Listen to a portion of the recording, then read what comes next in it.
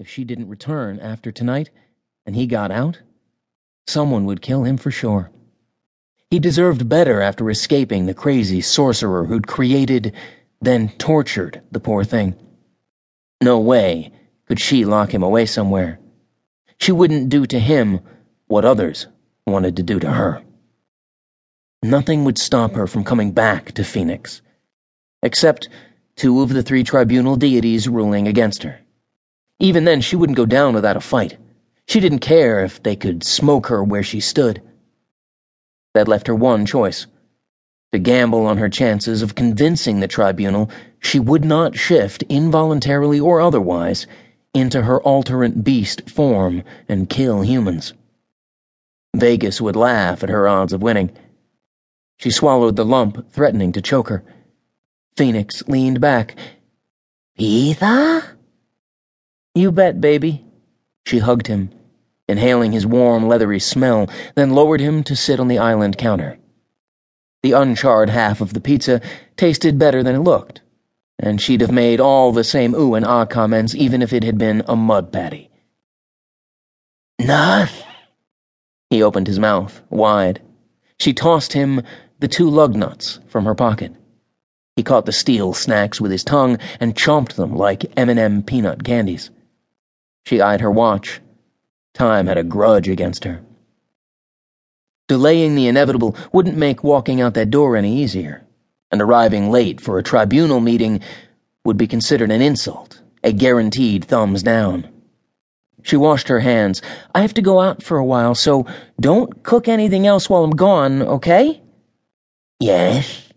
He watched her from his roost on the kitchen island, eyes beaming pure happiness. "You're the best." She touched his wide nose with her finger, smiled, and headed for her bedroom. The sound of Phoenix's wings flapped behind her. 10-foot ceilings allowed him to fly over her head in the hallway and reach the bedroom before her. When she strode into the room, he was perched in the center of her bed.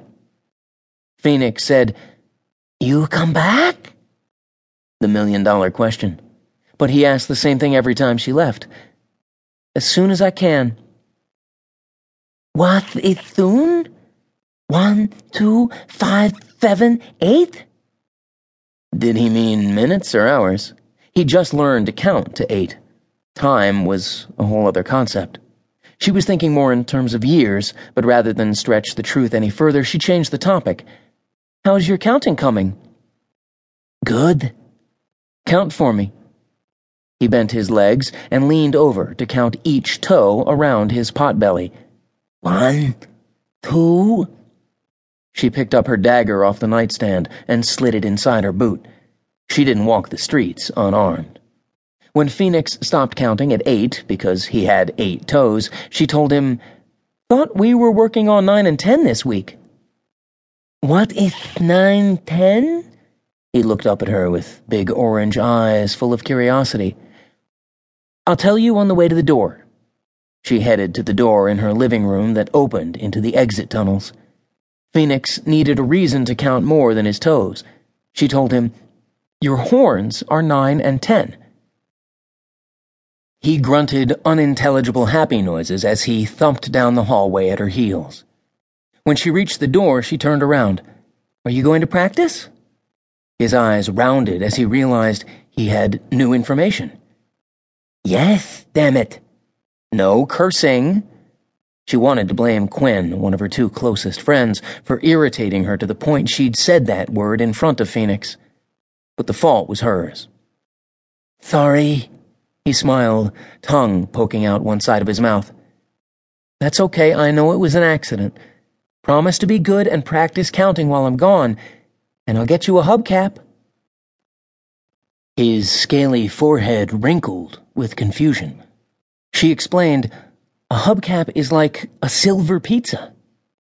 He waddled in a circle, clapping and fluttering his wings, making happy sounds. She'd make sure Zader, the other person she trusted most in this world, brought Phoenix a hubcap if she couldn't. She could, if the tribunal cut her some slack tonight and treated her equal to everyone else. Was that asking too much? Just one time she'd like to be judged on her own merit.